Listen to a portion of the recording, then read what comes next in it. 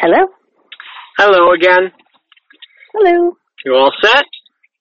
I'm all set. All right. Hey, everybody. Welcome to the Craft Business Life podcast. My name is Lee Solomon. This podcast is all about actors mostly, but also other artists and people from other fields, but mostly actors, and about how they do what they do, and advice and balancing it with the rest of your life and everything else. And my guest today has a lot of unique experience that will address all of that and more, because she is a little different from the other actors I've had on the podcast so far for a variety of reasons. First of all, she's based in Philadelphia as opposed to New York. And a lot of people do know that Philadelphia has a lot of actors, and we'll talk about how that is. And also, she does a lot of different things, but a lot of her main work is in the promotional side of the business. So she does QVC infomercials, and she does auto shows, as well as teaching and real estate and other things that diversify her career portfolio overall. So a lot of cool stuff to get into, and I'm very excited to do so. So Lauren Rooney is my guest. Thank you again so much, Lauren, for coming on. You bet. I'm happy to be here. So I just kind of gave a little bit of an overall summary of what I know of your work so far, but I always start this by asking what is taking up your life kind of day to day right now, what your focus is right now. So are you working on any particular acting projects, or other aspects of your business, or what's your focus at the moment? Sure. So right now is an interesting time because I am 7 months pregnant. Congratulations. So thank you. With my first, and that is taking up quite a bit of my time physically, and certainly affects my acting situation as well. So currently I'd like to say I have 2 jobs that I'm running. One of them, as you mentioned, is auto shows. We did just wrap up the auto show season for this year. An auto show season goes basically from like the school year, like September to April, let's say. And I work for a company. My husband actually also works for the company, and we are product specialists for Toyota, actually. So basically, when you go to an auto show, we just had our big last auto show of the season at the Jacob Javits Center up in New York. There are vehicle specialists at each manufacturer, and we do that work. So we get to travel around the country, which is awesome. And we also do some events and local things. So that has just wrapped up, but I still do some local events around here. And I am also a spokesperson on QVC, as you mentioned. I have a long history at QVC, but currently I started in February with Kim Gravel. Kim Gravel is a amazing woman who has this wonderful brand at QVC. She sells both fashion and beauty. And so I am her what we call backup guest. So she's the main person who represents the brand. And when she's not able to be on, I go on air to sell her products. And I'm also on her social media, and I do social media while she has hour-long shows, chat with all the customers, answer questions, all those sorts of things. So it's a mix between an at-home job where I do a lot of things here behind the scenes, but also on air as well. So we just actually this past Monday had a Today's Special Value, what we call at QVC, when they have a big deal for the day, and it was our first beauty Today's Special Value. So we were there for, I think it was 27 or 28 hours in total, since it is a 24-hour network. It's a kind of a kooky job, but I love it. I absolutely love it. I have been at QVC in many different capacities for about 8 years, and I really feel like I've landed in a great spot working with Kim. And so working with Kim mostly, doing a little bit of my auto show stuff and growing this baby. I also work with an agent here in Philadelphia who I've worked with for many years, and for the most part, I book commercial and industrial and voiceover work through her, which at the moment is a bit of a challenge because I am pregnant. So I actually recently went on a few auditions where they were looking for pregnant women. I like to say my baby had her first audition because they were looking for someone to do an ultrasound. Really?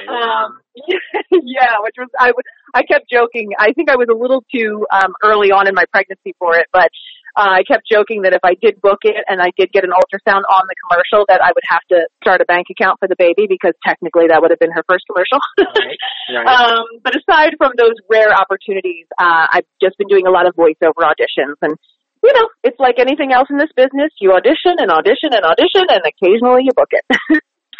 Well, and again, even in everything you just said, you demonstrated a wide variety of types of jobs that you go for. I mean, even voiceover alone is its whole own industry.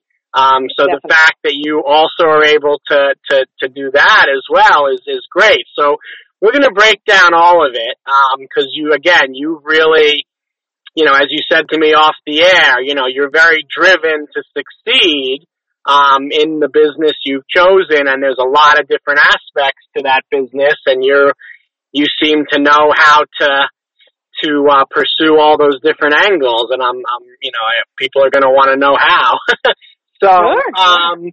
Let's take one at a time, and the two big ones, the QVC and the auto shows, are things I really wanted to get into anyway, so perfect. So let's start with the QVC. Sure. You know, obviously, as you just said, you've been involved with them for a while, so you really know what's going on. First of all, logistically, as I asked you when we were emailing, because I was curious, I had no idea where they do this stuff.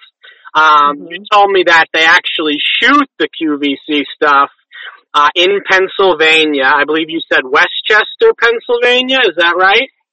Yes, and for New Yorkers, that can be a little confusing. I always have to say Pennsylvania because right, of course not Westchester, New ever York. popular Westchester, New York.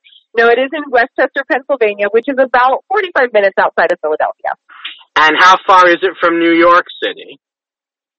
From New York City, I want to say it's probably about an hour and a half, and there are lots of people who represent brands and do live in New York City.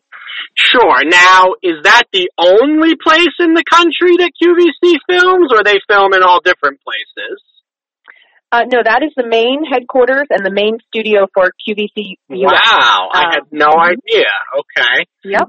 Very interesting. Now, when I think of QVC, the first thing I think of always is Shark Tank and Lori Greiner, because Sure. I love her, and she's actually my favorite shark anyway.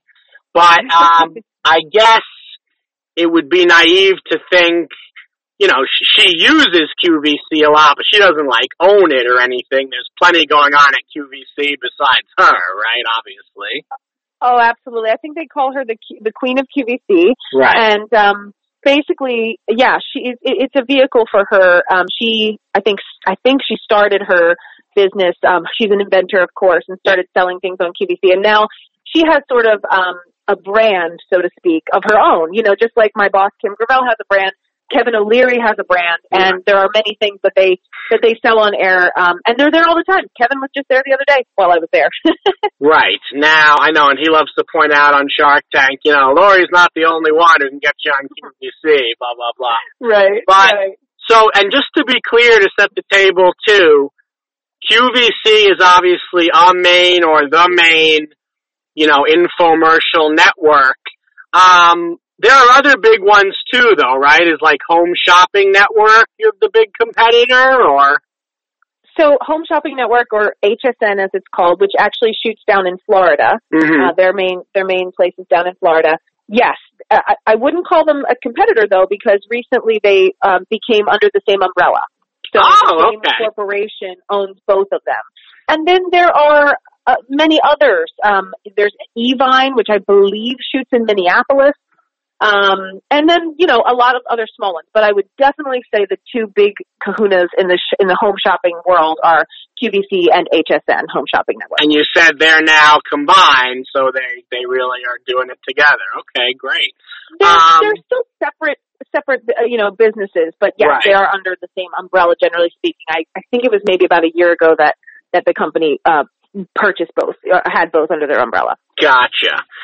So, I want to, get into a lot of the nuts and bolts. Why don't we start with how you were able to first get involved with QVC, and if there are people out there thinking, oh my God, I would love to be a QVC spokesperson, what, if any, advice you can give them on if and how that's even possible?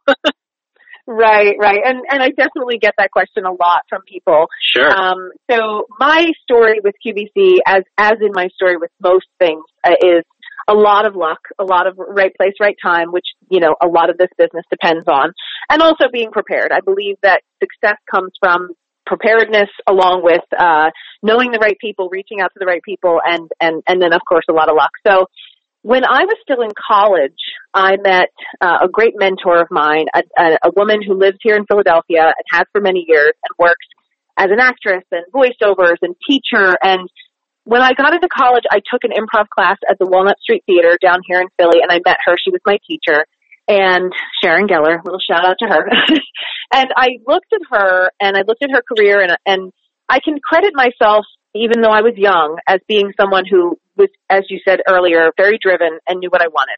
And Sharon had the kind of career that I wanted. Obviously everything ebbs and flows and changes as you grow, but she was a working actor. It wasn't all 100% Broadway or this or that or the other, but she was a working actor and made a living doing it. And so she actually hired me when I was a teenager. I was probably 19, I think, to drive her to QVC and basically be her assistant. Because the hours at QVC are crazy. It's 24 hours a day, 7 days a week, with the only exception of Christmas Day. It's open all the time. So she would have me bring her to QVC, and I would help her out setting up her items that she was selling, and I'd be backstage with her, and I would record her airings on VHS tape. So there, I'm dating myself right there. Yeah. And I just remember being such a college kid. I mean, I wore sweatpants with my hair on top of my head, and I slept on every corner of that studio because if she had to wait a few hours to go on air, I just took a nap, because it was 4 o'clock in the morning or whatever. And so I sort of got to know the studio and the vibe, and, I just said to myself, I can do this. This is something that I might want to do. So sure enough, as luck would have it, somebody in the green room one day asked Sharon if she knew anyone who was in their 20s with long blonde hair, because that person represented a brand called TurbiTwist, which is the towel for your hair, which had been on QVC for many, many years, and they were looking for a new representative that fit that demographic. And Sharon said, as a matter of fact, I do. So she asked me if I wanted to do it, and I sent them in a tape. Oh gosh, I remember making the video. At this point, I started at 19 assisting her there, and I want to say I was 25 years old when I made the tape for the TurbiTwist folks. They liked it. They brought me on board to be their on-air guest, which is my official title at QVC, and things got rolling. So as soon as that happened, you have to go through a training process at QVC. It's a day-long, actually quite fascinating class that they teach, and you have to pass. You have to go on air, quote unquote, air quotes there, with a host who teaches the class, and you basically do a faux sell, and they record it, and then you kind of review it, and then you go again and sort of take the direction, and if you pass the class and they feel that you're ready for on air, then you're officially part of the on-air guest team. And so I represented the TurbiTwist exclusively, I would say, for about 2 years. It was a very fourth quarter heavy product. So from October to December, we were quite busy. And quite busy could mean, anywhere from 5 to 20 or 30 airings. And, I was charging per airing. And so I would say I made okay money for that period of time, but it wasn't as if it was a full-time job. So I had to balance that with all the other side gigs, that I was doing at the time. And after about 2 years, I started to branch out a little bit. When you are an on-air guest at QVC, you are an expert in a certain category. And at the time, I was an expert in the personal care category, which is what TurbiTwist was. So over the next 4 or 5 years, I represented a bunch of different products in that category. Homedics, and, you know, I brought lots of different products on, and it was fascinating. It was really interesting, and I realized that it used all of the skills that I had as, you know, 16-year-old Lauren thought she was going to Broadway. I'm a singer, an actor. I love musical theater. And at that point, QVC and this kind of live television spokes world was just really fascinating to me. I like the sales aspect of it. I like the communication aspect of it. I love the live TV aspect of it. And so I did that for about 6 years. And then in 2017, or I guess it was the end of 2016, my agent, the one that I mentioned about before that gets me commercial work and things like that in the city, a casting director reached out, and they were looking for someone in the fashion category at QVC. And I actually wrote back and I said, I'm sorry, I don't think I'm eligible for this because I'm not in that category. And so they asked me to audition anyway, and I did. And it happened to be for a large fashion brand called C Wonder, which Brad Goreski, actually of the Fashion Police, used to be the on-air guest for that brand. And he was basically leaving, and they needed someone to fill his shoes here locally, because that's a big aspect, you know, because it's 24 hours, 7 days a week. It's not an easy job, which I'll definitely get into in a second. One thing led to another, and I worked for a wonderful company that owned the C Wonder brand. Went on, and truth be told, I didn't have any fashion experience really at all. And this company took me under their wing and gave me an immense amount of education on fashion, and I became an expert in the subject, and went on air. I was the main guest for the brand, and we sold clothes and shoes and jewelry and handbags, and so my knowledge just became exponential. So for 2017, that was my full-time job. I was just representing the brand. The company was based out of New York, so I would do things up in New York with them, and I would be down here in Philly going to QVC regularly representing the brand. Unfortunately, the brand was filtered out of QVC, you know, lots of different reasons that brands come and go. And then, like I mentioned before, it took about a year, but then Kim Gravel brought me onto her team just a couple months ago. And so I'm back with another fashion brand. We also do beauty. I'm expanding my education and my skill set into beauty, and it's just been such an amazing ride. I love, love, love what I do there. Fantastic. So, you know, I'd say there's a couple of takeaways from that. One is, first of all, you mentioned that you spent years just being there and observing and being with the person you were helping and so forth. It reminds me of John Bon Jovi's story. He hung out in and swept and did everything he could do just to be in recordings, you know, music studios when he was young. Yes. But anyway, so there's that, and of course the hard work getting in. And also, you have to, of course, not only be someone who works hard and is going to be able to do what they need, but you have to suit, you know, what they're looking for the product, which you happen to, it sounds like. So let's talk about that a little bit, and what's really involved in this, because it's funny, because I remember once when I was an actor, I went to like a commercial class or a commercial workshop, and the casting director there said, you know, you need to understand that commercials are not regular acting. It's a whole different thing. And I would say something like QVC, and correct me if I'm wrong, is even more extreme to that end. It has nothing to do with, you know, acting like acting in theater. This is about you being focused on and selling the product, right? I mean, that's it. Yeah, it's a spokesperson job. And truth be told, and this is another reason I love working with Kim Gravel, yes, of course we're selling things. But we're also, more than anything, connecting with the audience. And especially now that social media is so huge. You know, I feel like I have personal relationships with a lot of our fans and our audience members through the brand. And, you know, it's a place for, the channel itself is a place for someone to turn it on and really feel like they're hanging out with their friends. You know, they know the hosts, they know us as the on-air guests, and every now and then you might find something that you really need for your house, or you want to buy for someone for the holidays, or whatnot. That's really what it's about. So for me, I consider myself a spokesperson first now.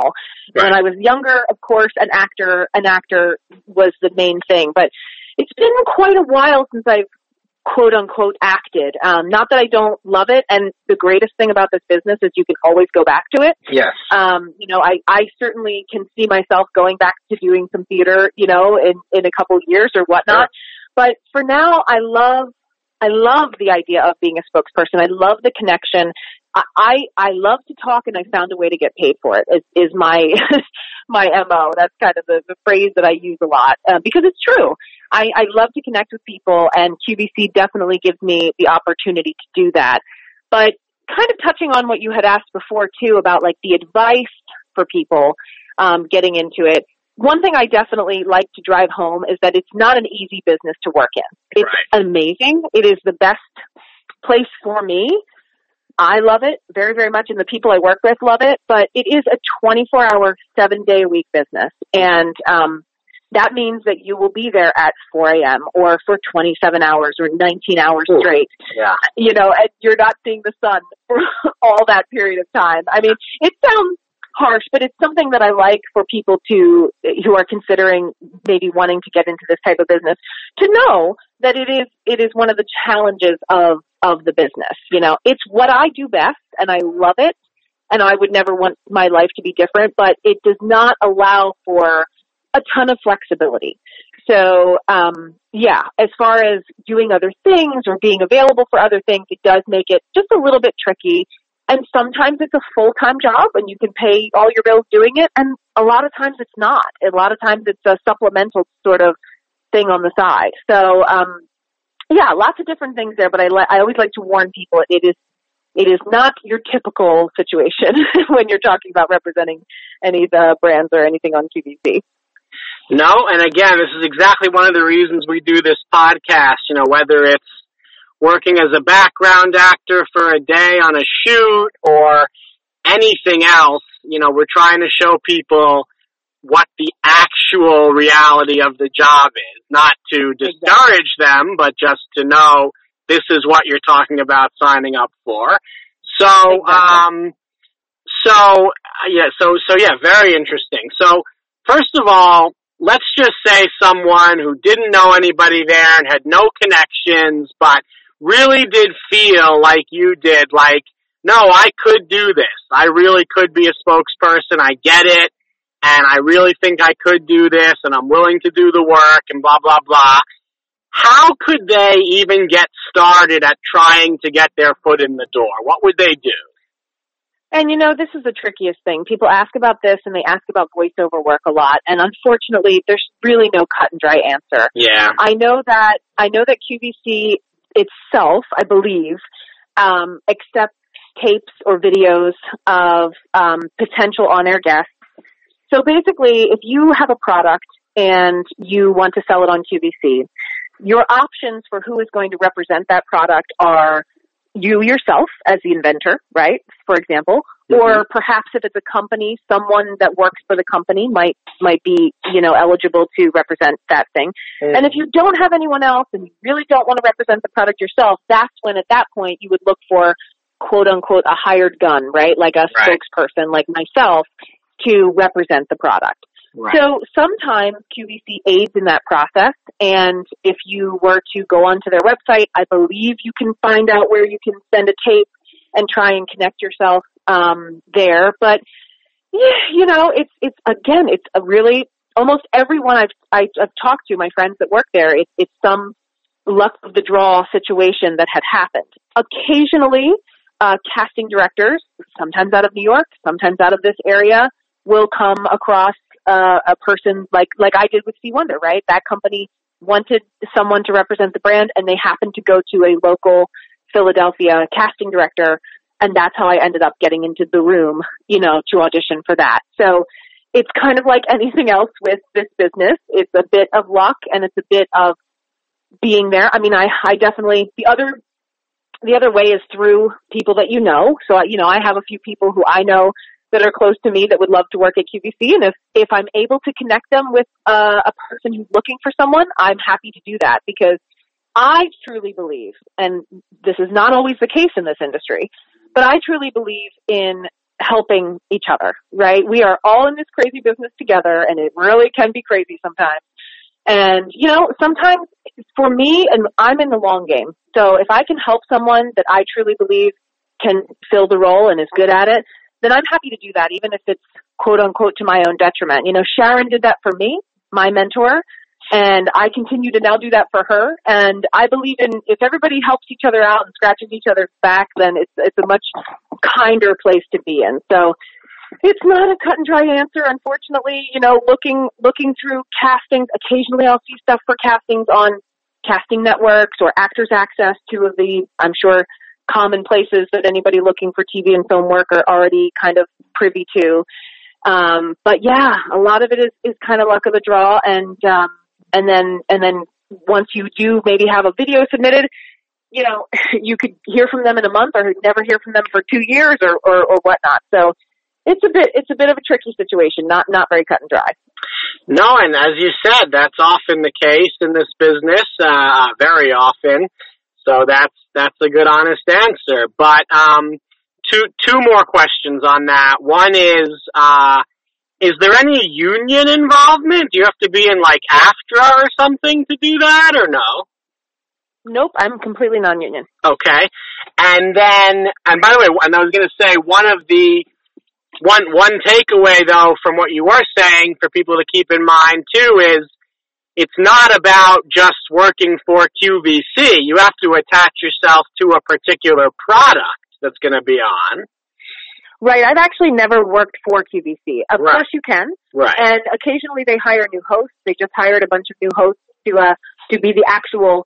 So when you watch QVC, you almost always see two people on air. The host who is running the show, and then the on-air guest who is representing the product. And okay. So that is a good point then, to be clear, that there are the QVC hosts who just talk with the on-air guests, and the on-air guests are the ones attached to the particular product. So there you go. Okay. Exactly. So I actually work for the brand. I don't work for QVC. Right, exactly.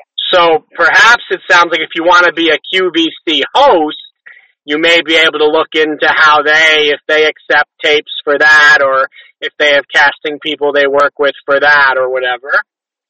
Right, they do. They have casting people out of New York, and very cool. They've done 2 rounds of hiring recently in the past couple of years, and I don't know if I haven't heard at this point. Usually it's something that takes a while, and it takes them, a good 6 months of training before they come on air and things like that. So, of course. And things are always growing and evolving. QVC has actually 3 channels, QVC Main, QVC 2, which just got picked up by the Comcast.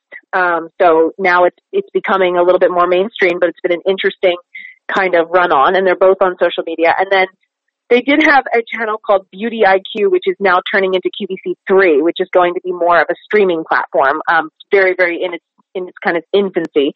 But it's exciting. It's very cool, and it's fun to watch the business evolve. And I mean, basically, brick and mortar stores are slowly but surely becoming a little bit more obsolete. So we're shopping online, and we're shopping, through different mediums. So it's fun to be a part of that world that's sort of figuring out how to get people the things that they need to make their life go well, and do it in a way that's convenient for them. Absolutely. And last question on the QVC front. Can you take us behind the scenes a little bit in terms of the actual, infomercials that you see? Because I have to assume it's one of those things where, you turn it on and they're talking about the product and they're demonstrating it and they're talking to audience members about it, I guess, and this and that. And it would be naive to think that it's at all spontaneous, right? I mean, you guys have everything planned and scripted, and how does all that work? Actually, it's not scripted at all. It is completely off the cuff. Yeah. Seriously? So, yeah, absolutely. The reason I'm surprised, and I'm glad to have you correct me. The reason I'm surprised is, I guess I would think the product people, wouldn't want to risk anything going wrong. But yeah, you tell me. Sure. Well, no, I mean, like I said before, the main point of QVC is communication. I like to say. I mean, like I said, obviously it's a sales channel, so we've got things to sell. Right. But it's not about really selling them. It's more about connecting with the audience, connecting with our viewers. And, you know, when you turn on the television, you'll see that we have shows just like any other network, right? So there might be a gardening show, or there might be a fashion show, or whatever there is. And, you know, people have their different tastes. If they're interested in learning about some garden stuff, then they might watch the garden show or whatnot. And so basically, we are all a very relatively tight-knit community, I would say. Yeah. You know, as far as the people who go on air and all the hosts, I know all the hosts very, very well. And every time we go on air with a different product, whether it's in our case with fashion, sometimes we do have full hour or 2 hour shows with just our brand.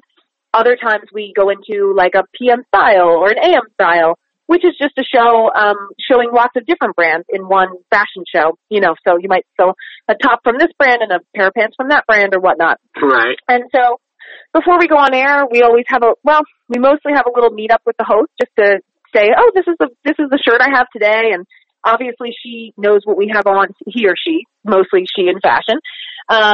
You know, they know what we have in the show, and I know what we have in the show, and we come with our knowledge base. You know, I know the fabrication of the garment and how we want to tell her how to wash it and those sorts of things. But then we just get on air and we just chit chat about it. We talk about what we love about it, where we would wear it. You know, just kind of chat with each other, but also with the audience members at home. Sometimes they call in, you know, and we can have a chat about what they like, what they don't like. We pull that onto social media as well. I'm often on social media, especially when my boss Kim is on, and I'm talking with these women in real time, and they're telling me what they like and what they don't like, and that way we can go back to the table and bring her things that she needs in her life. That's what it's really about. So, no, there is absolutely no scripting. You're on there essentially with the cameras, and there's a television screens in front of you, so you see what's going on. The live television feed, and how many minutes you might have until you're done chit-chatting about one particular item, and that's it. It's a big conversation, and we have fun, and we sell really great products too, so that's kind of an extra bonus. Amazing. Well, I stand corrected, and I'm glad you have learned something new. That's another reason I do this, and that's really great. That's really impressive. Very cool. All right, well, let's switch to the other industry, the auto show industry.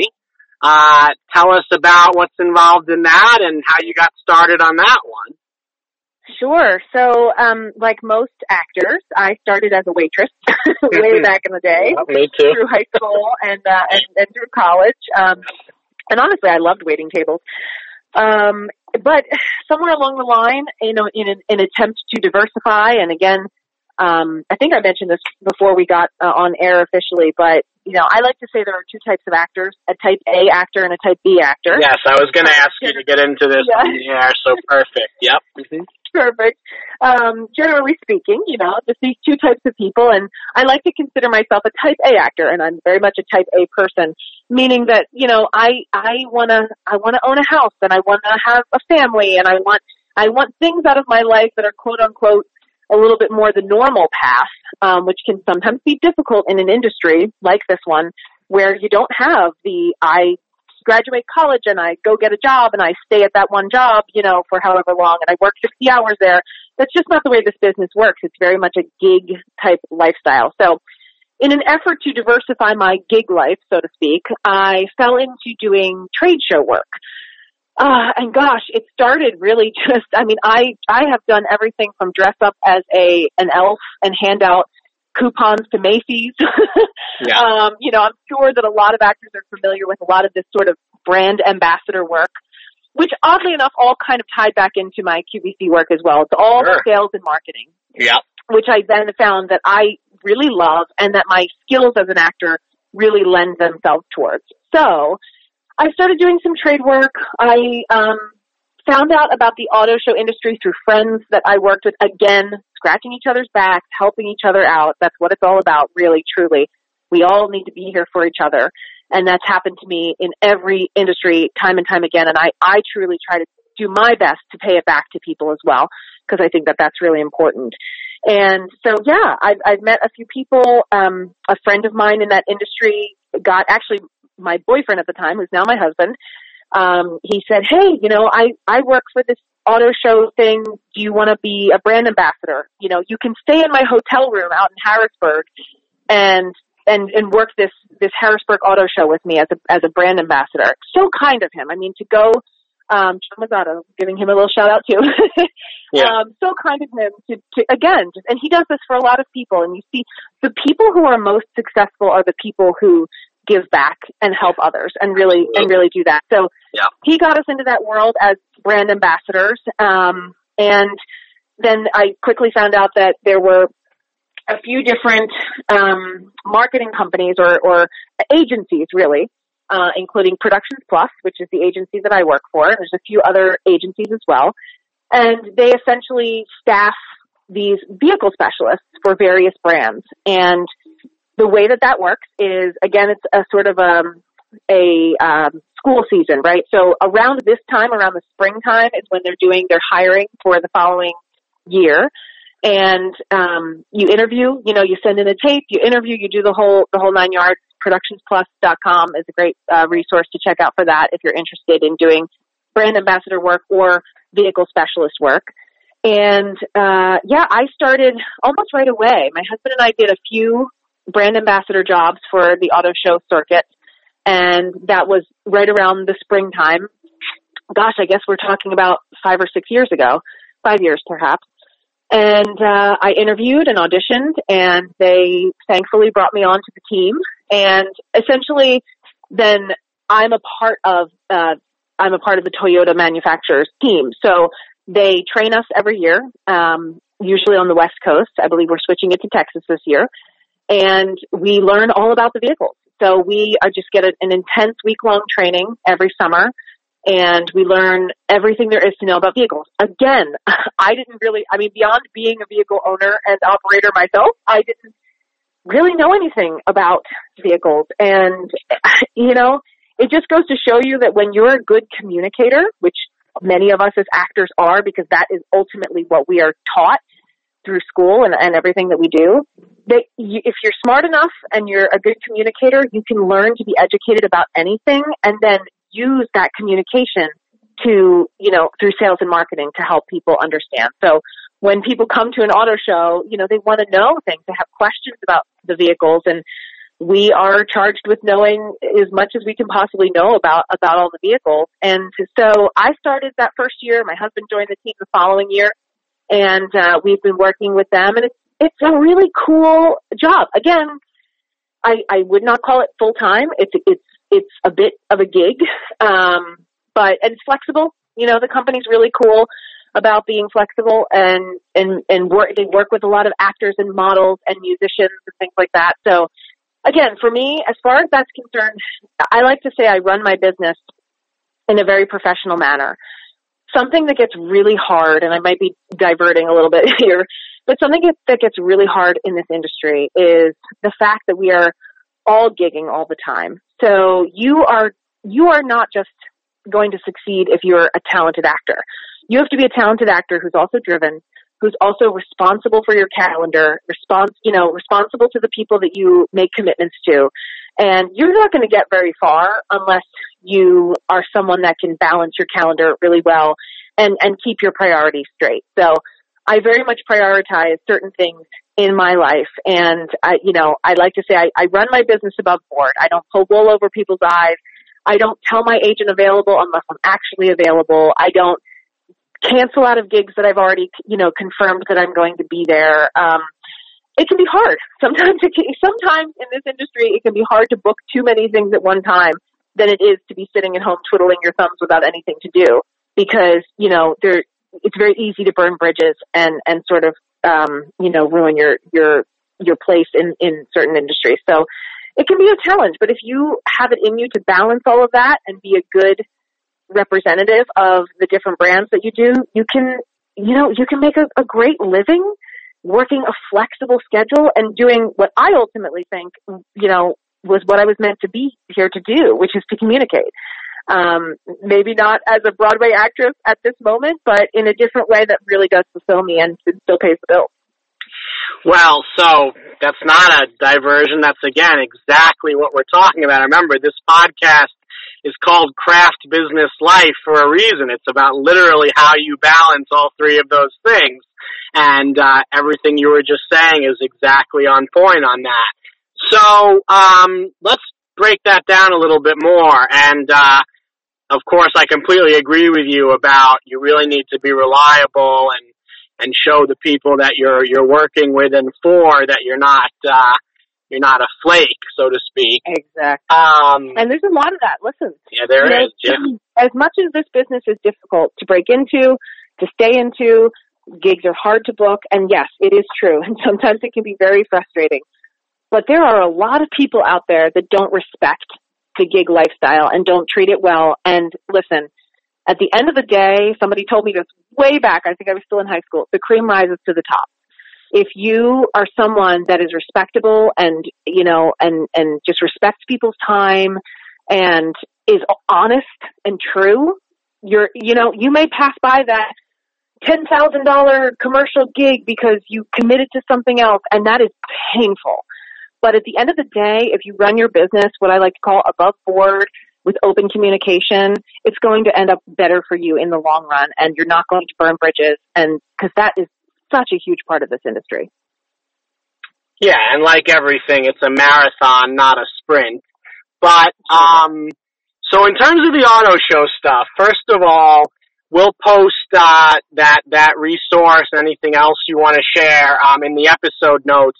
What was that? Productions Plus? Yes, Productions Plus is the agency that I go through, and Great. It's a great agency. They're crazy busy. They do lots of different things, but it's a great agency, and like anything else, they're, auditioning and accepting new faces for both brand ambassador work and as well as the vehicle specialist work and things like that. And it's a great place to work for. So I would definitely say that's a resource for people to go out to and maybe submit themselves if they'd like to get into that industry. Yeah, so I just want to delve into that a little bit more. So, because you even got me kind of a little excited about it. So, first of all, you answered one question I was going to ask, which is, do you have to be a car expert going in? And it sounds like no, they're going to train you on that part. Because you said they do a whole training. Obviously, I'm sure it helps to know a little going in, but don't worry if you don't know everything about cars when you get hired, right? So we're talking a lot about the spokesperson industry. I like to say both that and QVC fall under spokesperson. Yep. And one tip that I can definitely give to anyone who wants to craft themselves as a spokesperson is to find your brand. And I know that sounds kind of silly, but honestly, I'm talking to a lot of people, mostly who I work with at the auto show, who are actors in lots of different capacities. Some of them have these great budding film careers and live out in LA, or act. Some of them take time off to be on Broadway. So we've got such a span of people who are crafting their life in a certain way, just like you said. So what's interesting is that brand has a lot to do with things these days. And so if you are someone that has an interest or a hobby in anything other than strictly acting, right. Maybe you're a car enthusiast because your grandfather built cars and you built cars with him. Like, expand on that. Maybe you're really into cooking, or you're really into gardening, or you're really into fashion. If there's another aspect of your life that is even a small interest of yours, build on that. Maybe it's health and fitness or whatnot. Build on that. Take some classes in that. Educate yourself in that, because that's going to help you if you were, for example, to be someone listening that's trying to make it in theater or music or whatever, and you happen to have a little bit of vehicle interest or knowledge, or maybe you're just a gearhead, then yeah, that's going to make you that much more attractive to a company like this. Or if you're like a real fashionista on the side, you just love clothes, you love shopping, that's something that you can definitely build upon. And if you were to enter the world of QVC or home shopping in some way, that's something to really put forward there. That's what they want to know. Do you have any kind of education in those things?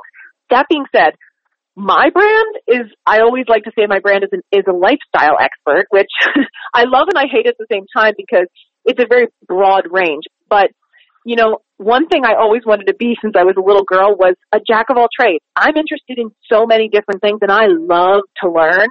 And so I would not consider myself a gearhead, but now that I've had this job, I've definitely done the work and interested, you know, and educated myself in the world of vehicles. And it's fascinating to me. So if you're someone that really likes to soak up all that kind of thing as well, then yeah, there's a place for you for sure. But any niche that you have, that's one big tip for me, any niche that you have or interest or hobby, expand upon that. Make that part of your brand. And that can definitely lead you places in the spokes world. Makes perfect sense. And of course, in anything, in acting and life in general, you know, the more rich a regular life you have, the more interesting an actor you're going to be anyway. But, so they're going to train you, you know, but obviously you're going to want to try to learn and know things. But other than let's just stick with the auto show stuff for another moment. Other than the actual technical knowledge of the vehicles that you're going to be taught, what are some qualities you think they're looking for? If my goal is to get hired to be a spokesperson at these auto shows like you and your husband are, you know, what advice would you give me? What would you say are important qualities that the hiring agency would be looking for that job? Sure. So one thing you will notice if you walked onto an auto show floor is we are all not too bad to look at. I wasn't going to say it, but there you go. I was thinking They're all not too bad to look at. Okay. That doesn't, you know, I'm actually, another huge passion of mine is body diversity and health at every size and right. and things like that. So I'm not talking about everyone has to be a 6 foot tall, super skinny model, you know, right. That's absolutely gorgeous. But we are all decent looking human beings. But let's face it, most actors are. Okay. So, you know, that's one thing that I'm not going to, you know, sugarcoat or anything. It's definitely, sure. we are all presentable people, right? Because we are the face of the brand. So sure. We are, we have certain guidelines. Our wardrobes are provided for us by the company, that they choose what we wear, and it's all very, very nice. I mean, my husband has a whole closet full of beautiful Hugo Boss suits, and we're all very, very groomed. And I'm sorry, you're saying those wardrobe items, those suits and everything are provided to you? Yes, they are. Amazing. Okay, yes, great. So we always look, but we're responsible for making sure that they fit us perfectly, and that they're always dry cleaned and they're pressed. Sure. And you know, it's not the kind of job where you roll out of bed and you know can expect to be good. You know, like of course we as women we have to have a full face of makeup, and you know it takes me a good hour to get myself auto show presentable. Gotcha. Because people come to the auto show to learn about vehicles, but also it's a show, right? They're there to be greeted and to be you know, welcomed into the display, and we have games and things for them to play and things like that. So certainly knowledge, certainly not hard to look at. Okay, that's an aspect about it. Yeah. And just generally a friendly person. I mean, for me personally, it's always my goal at every auto show to greet every consumer that comes into the display. I just want them to, or even events that we do. We do events here for all the local sports teams in Philadelphia. And, you know, I want someone to walk into our display and to remember that I cared to say hello, that I cared to greet their child, you know, and maybe get their child a little present or something, and just make them feel comfortable and let them know that, you know, please sit in the cars, ask us any questions that you'd like. Some of them I have amazing conversations with, and we're just there, again, the same thing with QVC, just to chit-chat and kind of create that human connection. So that's a big part of that as well. So being a good communicator, being someone who's willing to learn. We also have ongoing education. So yes, to go back to your question about do they train you? Yes, we take quizzes and tests every month. I mean, we know everything about the vehicles inside and out to the best of our ability. And then, of course, we carry iPads that have even more information. So we are able to be your resource for everything.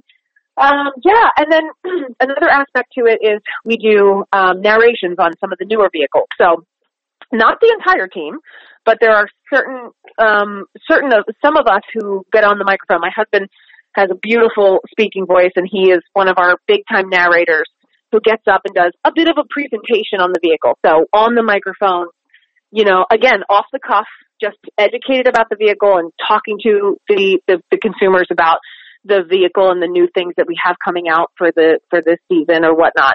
So there's a little bit of that to it too, a little bit of presentation. And if you were to send in a video to Production Plus, they would ask you to do both. Doesn't mean you have to be a great presenter. There are definitely people who do more of the one-on-one situation, but we have a lot of it. And then we even go so far sometimes as to be media trained and do interviews with local news stations and things like that. Again, we're the face of the brand. So whatever that means in that aspect is we represent the brand and, you know, we put it in its best light possible. Makes sense to me. Sounds pretty great. And last question on that. You mentioned, I think, I remember whether it was off or on the air, but, you know, you mentioned about the flexibility and the season and everything. But you also mentioned, I believe, that if you do want to do it a lot and you get hired to be on this trade show team, you get to travel to different parts of the country throughout the season and do it, right? Yeah, absolutely. Gosh, I mean, we've been to lots of parts of California. The team is actually spread throughout the country. So we have a lot of people live in LA, a lot of people live in New York. There's a handful of us that live here in Philly. There's people in Atlanta. There's people in Detroit. There's people in Chicago. So it's fun. We have I think there's about 120 of us on our specific team. And we're just all such great friends. They actually, in New York, just threw me a surprise little baby shower. They all collected money and got me a gift card. It's just, we're all such great friends, and it's amazing to have friends from all over the country. And then, yeah, so essentially the way that it works for us, and I'm sure every team is different and, you know, trade shows are all different, but yeah, basically we get our schedule for either the full season or half the season at a time. So we'll know, you know, maybe by September, let's say August or September, we'll know which shows we're scheduled to go to through the end of the calendar year through December. So, for example, this past year, I did the local Delaware show, which is local for me. My husband and I both went out and did the Las Vegas show, where his sister happens to live, and it's over Thanksgiving, so it's perfect. The company flies us out. We do the Las Vegas show. We get to visit with family. And then, gosh, I've done North Carolina, South Carolina, things like that. Then we get into the following, part of the season, January through April. And gosh, where have I been this year? I was in Boston. We just did the New York Auto Show, which is a 10-day show, staying right there in Midtown Manhattan, which is lovely. My husband has been all over every part of Ohio. You know, I mean, we've been to places both big and small. We actually, my husband and I collect magnets from every city that we go to. So our fridge is filled with all the magnets that we've, from the cities that we visited. So yeah, it's a very cool job. I very much enjoy it. I love the people I work with. I happen to love the brand that I represent. I own 2 Toyotas myself. And yeah, it's a great place. And then as far as flexibility goes, you know, I'm having a baby this year, obviously. So I've already told the company that I'm probably going to pare down a little bit on my schedule. So I might not go as hard. My husband's going to keep his full-time schedule and still travel as much as he's able to. But I'm going to, you know, go back a little bit on it just because the new baby coming in. And so, you know, probably stay a little bit more local. And just, you know, the company's really great. They work with us as actors, and it's just a great place to work. It sounds amazing. It really does. And that's all very, very cool. So let's shift gears a little bit. Let's talk about Philadelphia in general. You know, as I mentioned, you have lived there pretty much your whole life, if I'm not mistaken. And yep. You've been able to base your career living there as well, as we've been saying. So what would you say, you know, I know it's a broad question, but about life in Philadelphia, both in general and for people who are trying to be in the acting type businesses? Sure. So I'm going to throw it out there. I'm Philadelphia born and raised, and I'm a big fan. There you go. I'm definitely a big fan. My husband's originally from upstate New York, but when I met him, he lived in Queens, and he was doing the New York hustle. I'm a big proponent of Philadelphia. I can safely say he's pretty much a big proponent of Philadelphia now, although he's still a Buffalo Bills fan, but that's another story. So, 16-year-old Lauren thought for sure that I would be moving up to New York as soon as I had the opportunity. And I applied to only two colleges, NYU and Temple University here in Philadelphia. And NYU was such a long shot. I mean, it was crazy. I didn't end up getting in. Honestly, thank God I didn't get in because I'd be drowning in debt right now if I did. I got into Temple University, thankfully, which is one of our amazing schools down here. And at the time, I didn't have they didn't have a musical theater program, which musical theater was my thing. But I decided that I was going to go to school not for musical theater or theater in general.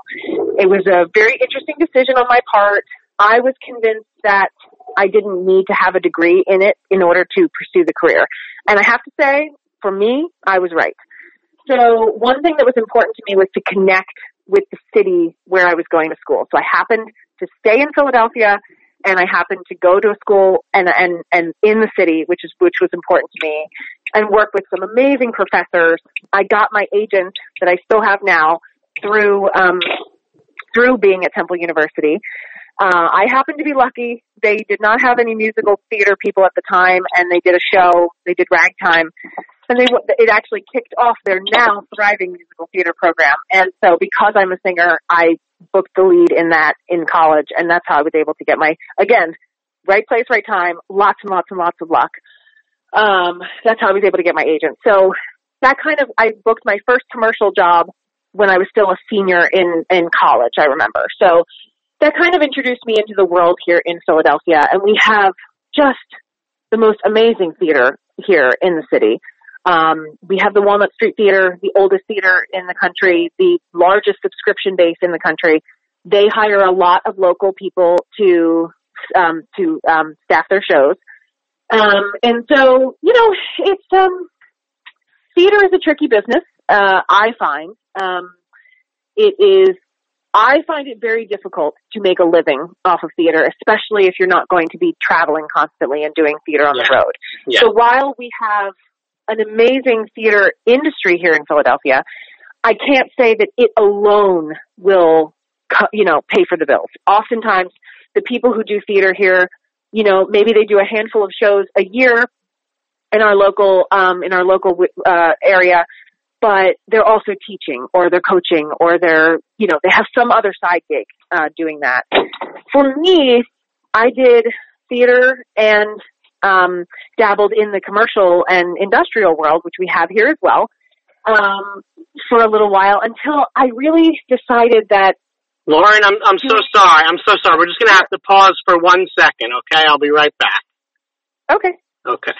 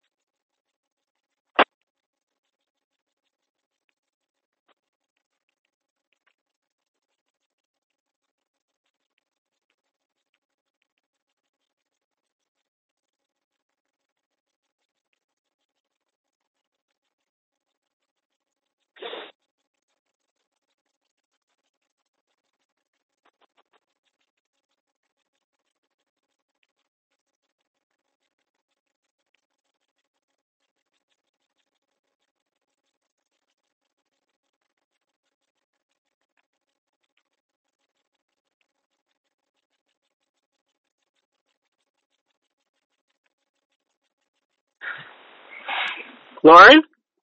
Yes. I am so sorry about that. Anyway. That's okay. Please go on. You were saying. Sure. So basically, I found that here in Philadelphia, and I don't know if this is true of New York because I never really dabbled there, but I found it was a little difficult to balance being a theater actor as well as an on-camera television and film actor. So I made the decision for myself a number of years back to just focus on commercial and television work. Basically, in other words, casting directors for commercials don't want to hear about your theater conflicts. Theater is live, So unless you've got an understudy in an extremely, understanding situation, you've got to be there. It's a live situation. You've got to be there. So it's not like you can book a commercial and just say, oh, I'm going to miss Saturday night's performance. Like, that's just not the way that it works. So some people balance both of them perfectly fine, and I think that's awesome. For me, I decided it was going to be a little bit too difficult to do both. So that being said, I love to be cheeks in the seats for theater because theater is my first love. I truly love the art form very, very much. I'm very much a fan of getting people out to experience it.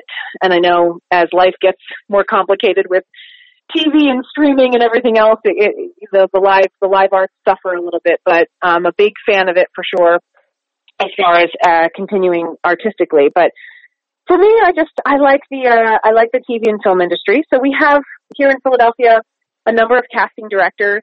Heery Casting is one of our larger casting directors here, and they do a lot of commercial work. A lot of it is non-union. You're not. I don't find that being in the unions is all that beneficial here in Philadelphia because we're a smaller market. I'm not in a union myself, so perhaps I'm talking a bit out of turn there. But as far as the unions go, I have not found them to be helpful, even as far as equity goes or SAG or any of that.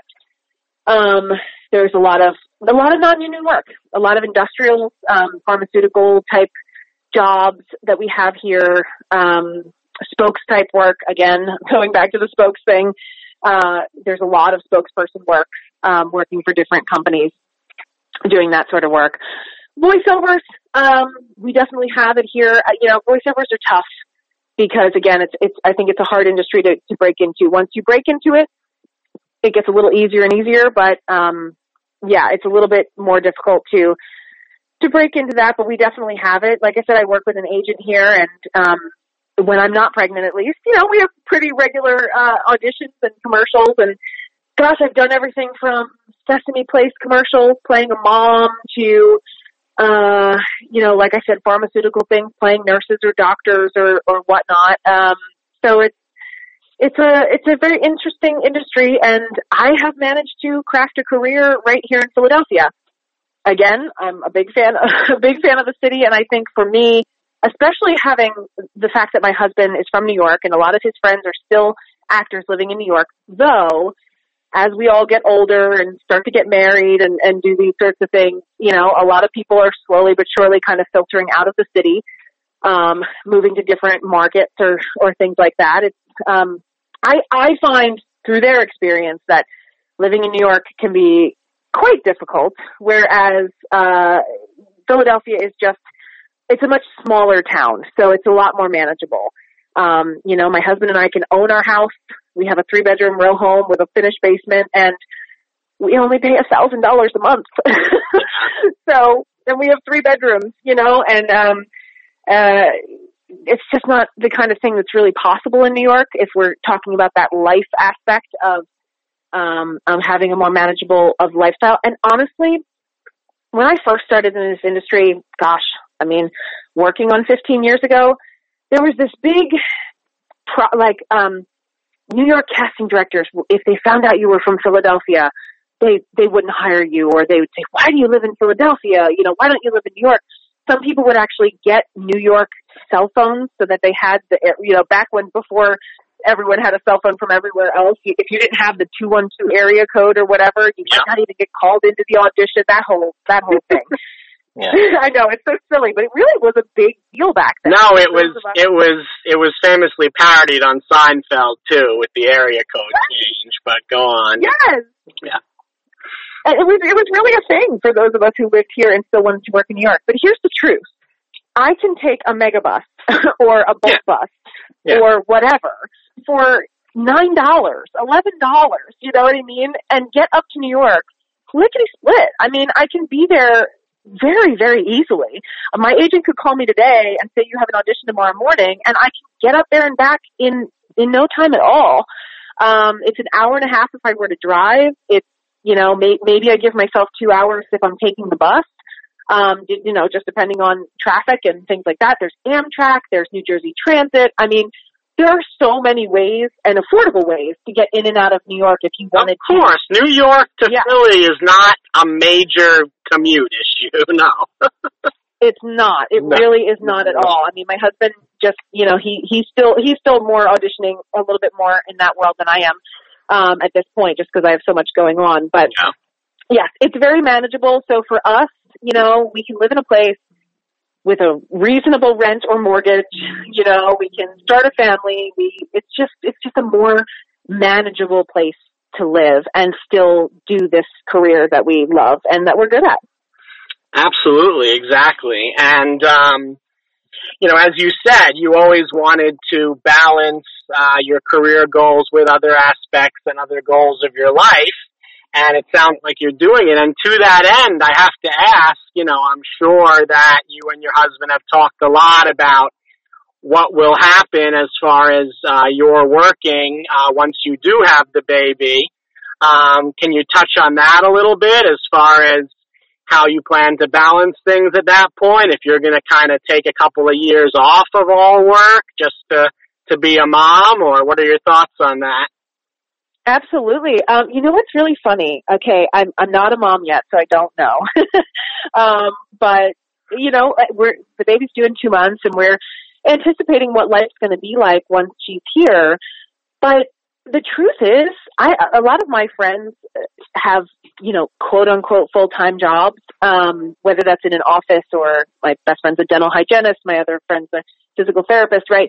They have more what I would quote as normal jobs, but I don't even like to say that because what does that even mean in this world anymore anyway?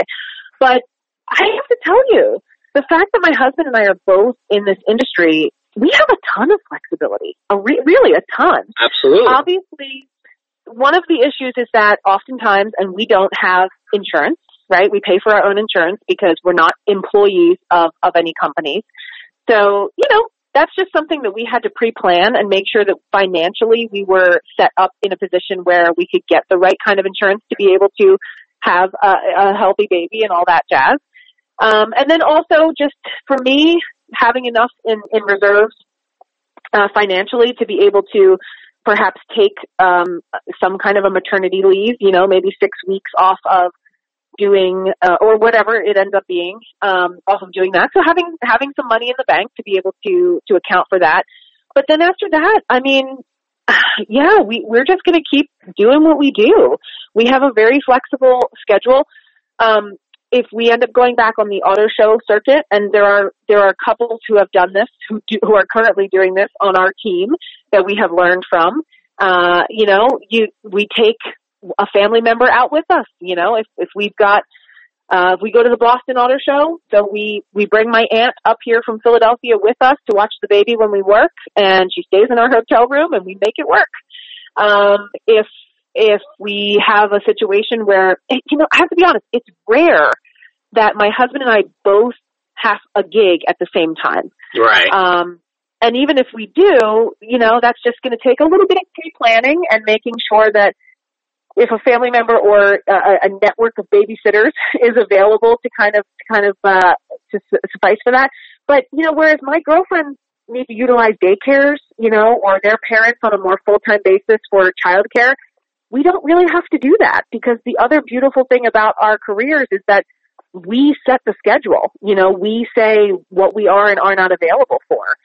So we just somehow magically work that out together, and I think and I hope that will translate once the baby's here, and we can make it all work at the same time. So I feel very lucky, honestly, that we have that kind of schedule, and that's one thing about this career that maybe unexpectedly is a benefit. Well, it all sounds great, and I love your whole attitude and your optimism about the whole thing, and I have no doubt that that's all true. So speaking of, again, your diverse career, just want to touch on a couple more things. You, I believe, as we discussed a little off the air, another aspect is you teach. According to your website, you work with kids, and you also told me you also teach public speaking workshops and coach people on public speaking. Tell me about those things. Sure. So, yeah, I mean, I have a lot of experience in this industry, and I started, teaching is actually something I wanted to get into quite early. In fact, the NYU degree that I was going to take was for educational theater. And unfortunately they were only accepting, I think, like 4 people. So I didn't end up getting in.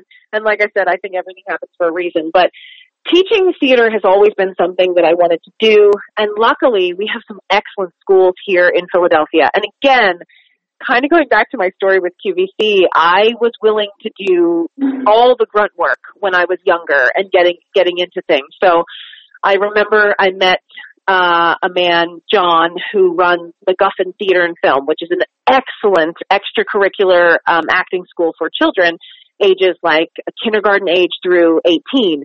And they have this beautiful program. And, you know, I did my research. I met John. I knew what he did. I knew what MacGuffin did. And I just, you know, grew the guts to say, hey, John, I've always wanted to teach. If you have any interning opportunities or you need an assistant, you know, I'll help you. And this is way back when I was, you know, still relatively fresh out of college. And thankfully, John brought me on, and I started eventually teaching. I ran the improv troupe there. I directed a few shows. I directed a comedy camp over the summer. So I worked at that school for a number of years, kind of honing my acting teaching abilities. And I then worked for another company called the Theater Arts Center for a little while. Currently, I'm not teaching because, again, at a certain point, you know, into my 30s, there's only so many hours in a day, and I can't do everything. Of course.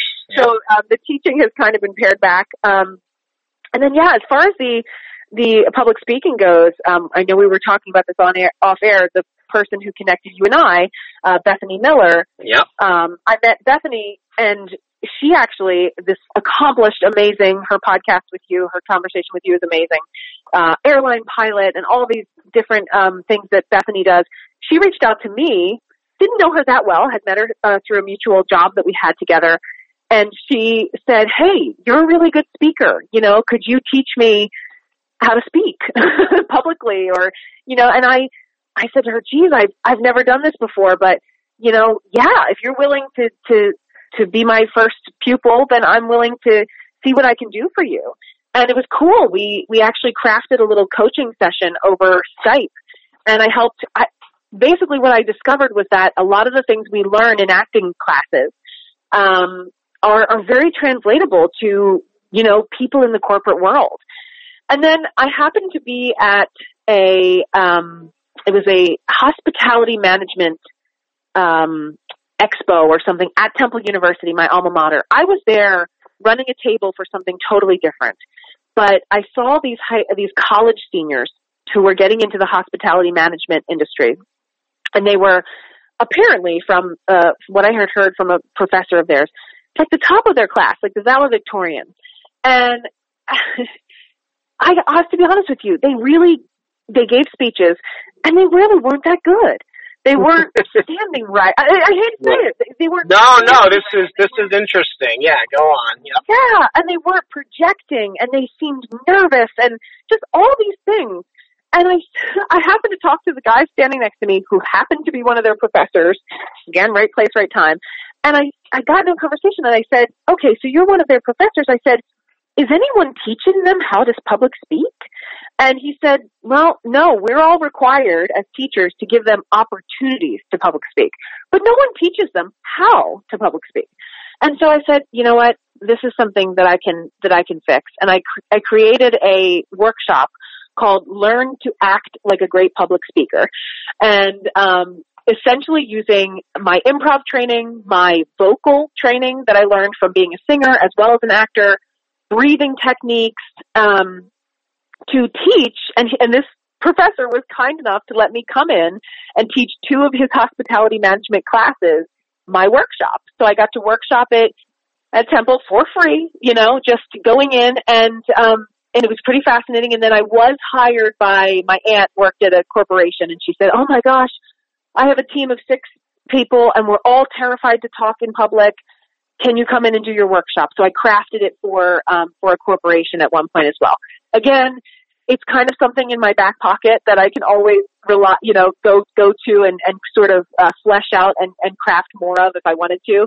but it kind of, life has taken me in other directions. But yeah, it was fascinating to me how beneficial some of the training that we as actors have and take for granted, that people in all different industries, lawyers, doctors, people who have to talk on large and small scales, can really benefit from. So, I encourage people out there, if you're really struggling with how to make ends meet as an actor, think of the skills that you have, that you've been honing, that you've been paying for how many years now, and what other places they might be applicable. And in this case, probably much more than you're thinking.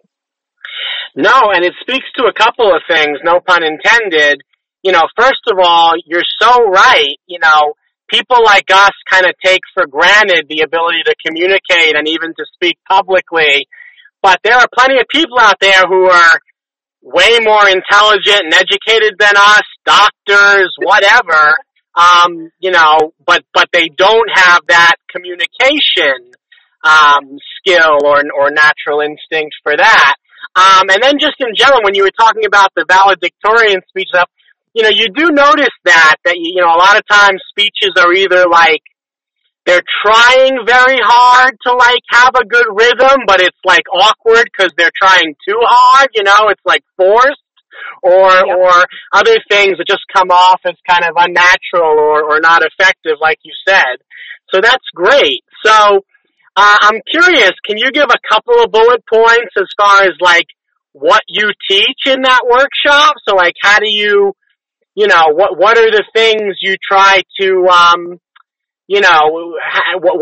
do you teach that? Sure. So, I split it into two things for me. I have a lot of background in improvisation. In fact, again, if there were more hours in the day and more days in the year, I would love to be on an improv troupe, or that's just amazing to me. And I think that improv, whether you take classes, I still try to take classes. I still go with my mentor Sharon, and I take classes with her. It's just so good for you, and it's so good for everyone in any industry. And so part of my workshop is that, breaking the ice, just having fun, getting people out of their shells. There's so much that you can do with the many, many improv exercises that, again, those of us in the acting industry, we take the stuff for granted, We've all done the zip, zap, zop and the pass the ball, and they seem like such silly things to us. But for people that are in, more of so many people, the majority of people in every industry are paralyzed by talking to people. Not even having to give big speeches to crowds. I have had big corporations say, "Oh, our CEO can't talk. He's got to give big speeches and he can't talk." It's not something that they're trained to do, which completely blows my mind. So part of my workshop, and again, not crazy fleshed out, but take the idea and run with it if you want. Part of it is improv, kind of crafting things, again, you have to remember these are not people, if you're doing it in some kind of corporate atmosphere, for example, or even in a college where, they're there to learn about hospitality management. They don't come in thinking they're going to pass an imaginary ball, right? Right. So, we as actors, that's natural for us. So you want to kind of craft it so that it doesn't seem too out of the box, but almost always, people have a lot of fun with it. So using the many different types of improvisation to bring out different aspects of what you need. And then for me, I'm actually a classically trained singer. I started lessons when I was 14 years old. I took a long, again, if I had more hours in the day, I would still be training my voice for sure. That's the other thing about our industry. Always be taking classes. I know time and money really become a big factor in that for sure. But boy, if I hit the lottery tomorrow, I'd be taking lots of classes. Yeah. And so part of what I do in the public speaking, this is something that I did with Bethany one-on-one as well, is to just talk about some of the tactics that I use as an actor or singer to support my voice, right? A lot of us have taken speech classes to learn how to support our voices, however that means for you, learning about the diaphragm, taking comfortable breaths. One tip that I always love to give people is if you're, nerves, especially for actors, obviously there's a lot of times we put ourselves in these positions that make us nervous. but even if you're about to give a speech or run a meeting, with people and be in the spotlight, which is what makes people uncomfortable, our body reacts when we're nervous in funny ways. My hands get really cold. Some people get clammy. Our voice gets shaky. And that takes away from your ability to communicate entirely. I mean, how many of us have seen a performance or a speech by someone that is visibly nervous? It's very awkward to watch. So one thing I always say that helps me and has often helped a lot of my students is, take a very deep breath, blow it all the way out. When you think you've gotten all the air out, keep blowing, get it all the way out, hold for a couple of seconds to the point where your lungs are really screaming for a breath, and then let that comfortable breath in. And at that point, you're almost physically tricking your body because you're getting it to the point where it really needs a breath and it kind of forgets about that other stuff. So maybe do that in the minute before you're about to go on stage or you're about to go give that speech or run that meeting. Use these breath techniques to sort of, calm your body and get yourself ready. Again, things that we as actors take for granted. We learn this in every acting class that we take. But translating that to, a corporate setting or an educational setting where that's not something that they're used to or getting trained in, I found was quite convenient. Absolutely. And it also is another, it alludes to the general thing, and especially these days, of just slow down.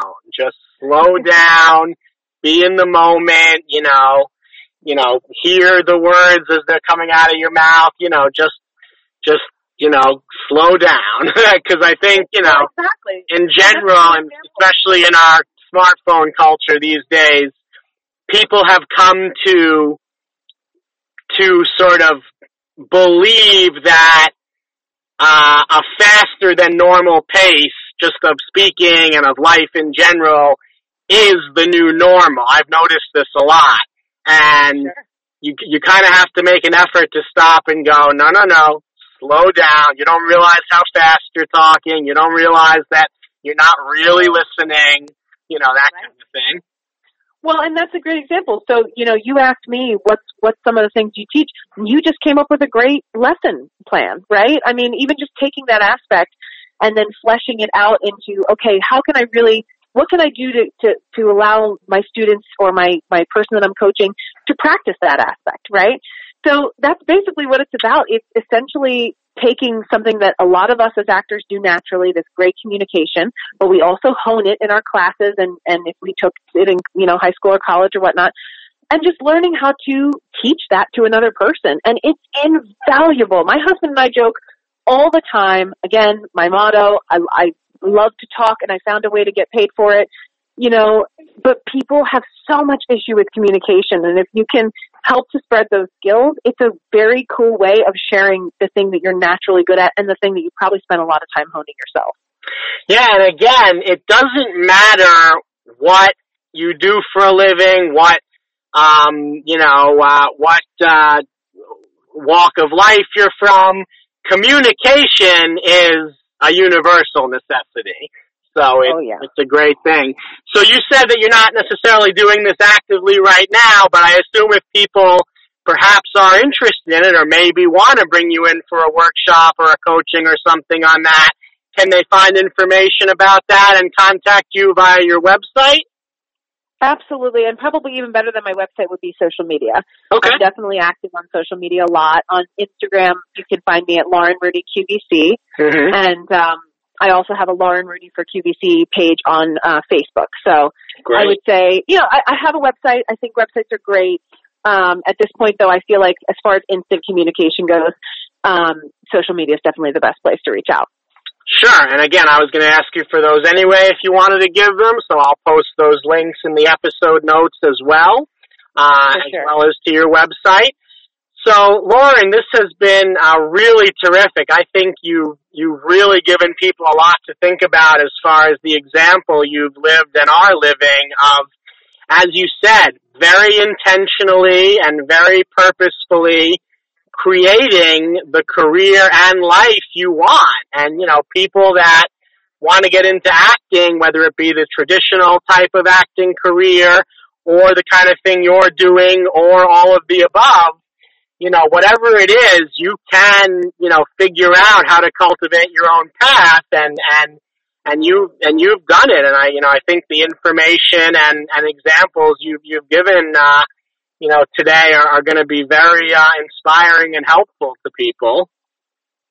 Well, thank you. It's true. I think the main takeaways are that we all want to do something we're good at. And those of us in this industry are probably in this industry, I would hope, because this is what we're good at. This is all we can do. If I could have been a brain surgeon, I would have been a brain surgeon. Right. But I'm not that way. Right. So I found a way to use my talents and my skills in a way that, creates a lifestyle that I'm comfortable living. And for me, you have to work hard, always work hard. Keep yourself connected. You have to be out there taking the classes, talking with the people and keeping those connections alive. And you have to be respectful, like we touched on before. You have to respect the gigs that you book and the people that you connect to. And I think if you do those two things, at the end of the day, they do start to work out. And I can finally say, even though I'm very type A, I can finally say now that I'm well into my 30s, things do work out. If you work hard and you're respectful and you run your business in a respectful way, then things do work out for you for sure. Such great wisdom and great philosophy is very important. So I'm going to end with one final question, which is, again, it sounds like you've always had a good head on your shoulders and you've always been driven. But if you can, we didn't talk too much about your background, when you were younger or anything. Maybe we'll have you back and do that another time. But, if you could go back and speak to yourself at 18 or at 21 or something, what do you know now that you wish you knew then? What would you tell your younger self if you could talk to her now? Oh, wow. That's a good one. Yeah, no, I can be thankful that, I definitely have had a good head on my shoulders. And I looking back, I think I definitely did do a lot of things right, but I also had a lot of anxiety. And I know that that's not exactly an easy thing to contend with for those of us that are prone to it. But like I said, I think it's really just a recent discovery is that if you everything's about sowing the seeds. And if you constantly and diligently sow the seeds, they will grow for you. And I'm very much a person that believes in the power of thinking positively. And I think that if you keep putting that positive, it sounds a little hippy-dippy, but if you keep putting that positive energy and that positive light out there and try as best you can to let, whatever bad experiences happen roll off your back and just breathe and have the confidence that things will go right because you've been working hard and you've been establishing relationships, then believe that it will all go right. And it's something you struggle with for your whole life. I'm happy to say that at this age, if I could tell my 18-year-old self that, I would. I don't know if she would listen or really absorb it. It might just be something that comes with age. But yeah, if you make the right moves and you're just a respectful, good human being, things do work out. Yeah, and you have to have the confidence, just wake up on the right side of the bed every day. I know that's easier said than done, and thankfully I'm a naturally positive person, and I know not everybody's that way, but positivity really breeds positivity, and whatever you can do to make that a forefront in your life and sort of keep yourself as calm as you can about it, the better. Life is short and long at the same time. Wow. So well said, and what a perfect set of notes to go out on. So thank you so much. Again, we'll post your links and everything we referred to in the episode notes. And for everybody listening, if you want to reach me about the podcast for any reason, you can just email craftbusinesslifepodcast. That's all one word, craftbusinesslifepodcast@gmail.com. And that's it. Lauren Rooney, thank you again so much. And thanks everybody for listening. And till next time. Bye-bye.